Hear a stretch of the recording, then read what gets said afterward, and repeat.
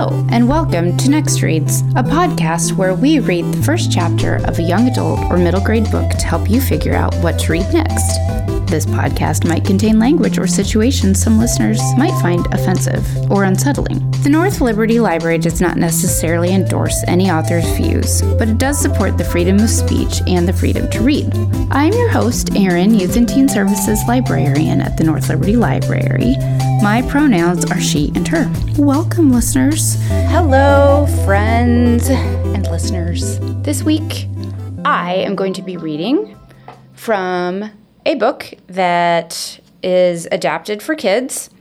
The original book and the teen, young adult version of this book is always being challenged because it makes people uncomfortable, but I think it helps explain racism in a great way. And actually, I feel like this book is great for juvenile listeners, like upper elementary, middle school, even teens who don't want something super dense when it comes to race and race relations.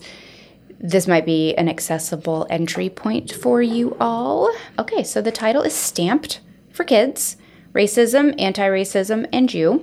So Jason Reynolds and Ibram X. Kendi are the ones that originally wrote it. This one has been adapted by Sonia Cherry Paul.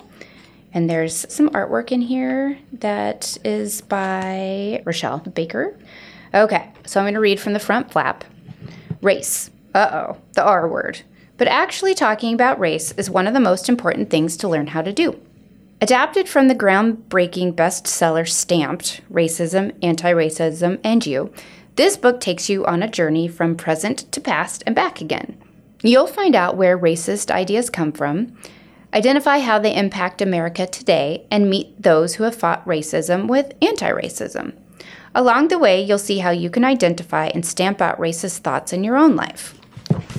All right, so it makes many people, not just white people, but a lot of white people, uncomfortable to talk about race, and that's okay. You're allowed to feel that discomfort and sit with it and think about how that makes you feel and why, and then you have permission to move through that uncomfortable feeling and figure out how to move forward, and that's really what this book is about.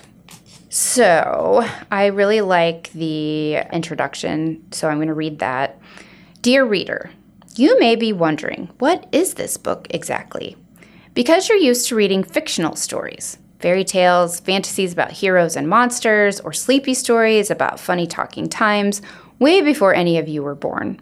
You've probably read several nonfiction books too.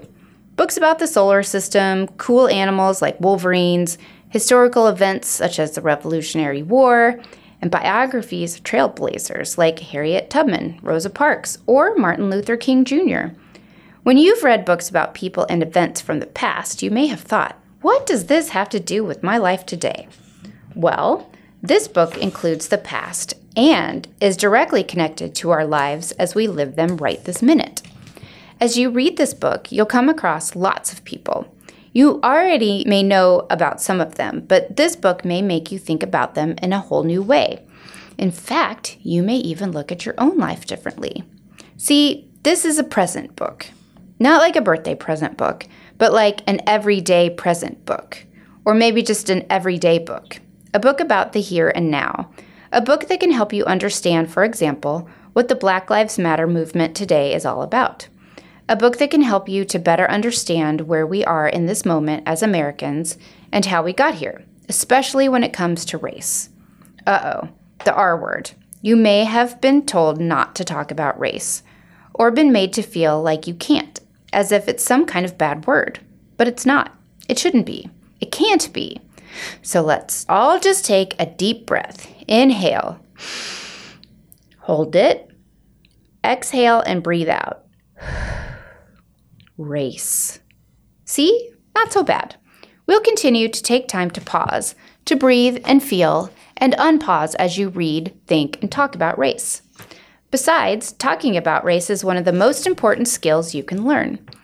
Think about the coolest thing you can do. Being able to talk about race is that times 2, and 3 times as important. Here's why. Until we learn to talk about race, the poison of racism won't go away. As you read and think about race, also think about rope. Sometimes rope can be a lifeline. It helps climbers safely move upward and protects them from falling. Sometimes rope can be a weapon. It can be used to control and cause harm. Rope can also join people and things together in powerful ways. Like jumping double dutch brings all your friends together in the summer. Or like a swing connected to a playset or the branch of a tree that takes you sky high. Rope can be used to tie, pull, hold, and lift. How do people become tied to racist and anti-racist ideas? Who are the people pulling at each end? How do racist ideas hold people down? How do anti-racist ideas lift people up? How did things get so tangled in the first place? And who are the people working to unravel this mess? As you hold on to the image of rope, also keep 3 words in mind. 3 words to describe the people we'll be exploring and the ideas they're tied to. Segregationist, assimilationist, anti-racist. There are serious definitions to these things, but I'm going to give you mine. Segregationists are haters, like real haters, people who hate you for not being like them. Assimilationists are people who like you only if you act like them. And then there are anti-racists. They love you because you are you. These aren't just words we'll be using to describe the people in this book. Remember, this is more than just a past book. It's a present book, an everyday book. So these are the words we'll be using to describe who you and me and all of us are every day. Along the way, you'll notice that people aren't always just one way. They can believe in and express any one of those 3 ideas, sometimes all in the same sentence. Also, and most important, people can change. I repeat, people can change. Since the beginning of the United States of America, there have been different ideas about what freedom means and who freedom is for. These differing ideas have always been connected to race. This book is meant to take you on a race journey from then to now, with some people you just may think of as new heroes. Anti-racists who help us see ourselves, who love you because you are you. One last thing. Something you'll see in this book is that all stories have points of view. And in these pages, you'll hear my voice taking you on this journey. But I want to be clear, this is not a book of my opinions, meaning the author, not me, Erin, from the North Liberty Library. This is a book about America and about you. This book is full of truth. It's packed with the absolutely true facts of the choices people made over hundreds of years to get us where we are today. The choices people are still making. So remember, as you read that, you are part of writing the next chapter. The choices you make, the words you use, the way you look at yourself and those around you, they all matter. You matter. I hope you believe that the world can be good, that things can change, and that knowing the history can help us move toward a better, more honest future every day. Okay, so that was written by the author, and here is chapter 1, A Great Big Lie. So this is for the years 1415 to 1619. Okay, where should we start? We might as well just jump in and begin with the first hater to make racist ideas popular. It was way, way, way back in 1415 when Europeans were busy conquering a bunch of countries. And when they'd conquer a place, they'd capture and enslave people who already lived there, like picking up souvenirs on vacation. Back then, slavery had nothing to do with skin color. Didn't matter what you looked like. It just mattered that you were conquered. Until this hater, a man named Gomez Ains de Zurara, made new ideas about slavery famous. New ideas that did connect slavery to skin color, as well as the idea of making a lot of money by trading enslaved people. How did Zurara do this? Through storytelling. Let's pause. Words matter, stories matter, lies matter. They can influence the way we think, what we believe, and how we act. As we continue, pay attention to the way words, stories, and lies do just that, how they influence what we think about people and race, and how we act. Let's unpause. Zurara wrote a book, a biography of the life and slave trading of his boss, Prince Henry of Portugal. Zurara wasn't the one actually enslaving or physically attacking Africans. As a matter of fact, he was on the sidelines. But he wrote the story, so he made the rules. And he used this story, his messed-up fairy tale, to make Prince Henry seem like some kind of good guy, like his passion for kidnapping and enslaving Africans was something noble instead of something evil. Zurara spoke about owning humans as if they were a cool pair of sneakers, even though he described Africans as, quote, savage animals that needed training, which is definitely not the way we talk about sneakers. So maybe he viewed them as dress shoes, shiny black things that had to be worn and worn and worn until they break and soften and become comfortable on your feet. And what's worse, he claimed that enslaving Africans was a mission from God. God? Can you believe that? And that it was the Europeans' duty to civilize and tame them, to teach them Christianity in order to save their wretched souls. Over time, these racist lies would begin to convince even some African people that they weren't as good as white people. Zurara was the first person to write about and defend black human ownership, and his book, which was a hit, planted false, anti-black, racist ideas in a lot of Europeans' minds. It didn't take long for those ideas to seep in and stick. After Zurara's ridiculous lie, other Europeans followed in his racist footsteps to spread their own racist ideas to justify slavery. Copycats. Some decided that Africans were inferior, less human, and were black simply because the weather in Africa is hot, and that if they lived in colder temperatures, they could become white. Ridiculous. One English writer said blackness was a curse by God. Also ridiculous. More nonsense ideas were that because Africans were cursed, quote, cursed, they needed to be enslaved in order for that curse to be lifted. And that the relationship between enslaved people and their enslavers was kind and loving, more like children and their parents. Definitely ridiculous. These ideas were attempts to paint a fake picture about the terrible experience for human beings who were forced into slavery, also that white enslavers felt better about enslaving black people. And when Europeans took over the land that they'd later call America, they brought all of these ridiculous, fool-headed, harebrained ideas with them. I'm going to keep going because this chapter is short. So, Chapter 2, Stolen Land, Stolen Lives. And this is from 1619 to 1688.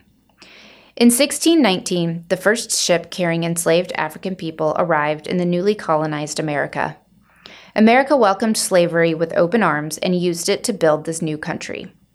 Years passed. More and more Europeans arrived, too, running away from haters of their own and seeking freedoms and opportunities. Some of these new arrivals were missionaries, religious folks who wanted to spread their religion, including Puritan ministers who followed strict religious rules. When they came to America, they set up churches and schools to teach their way of thinking, that they were better than anyone who wasn't a Puritan, and way better than Native American and African people.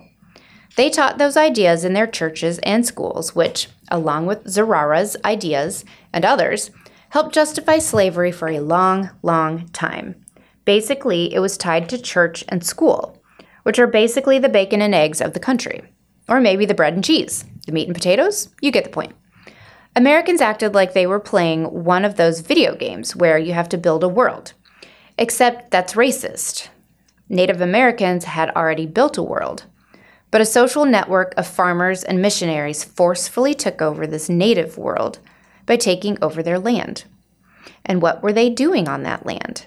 Planting and harvesting tobacco.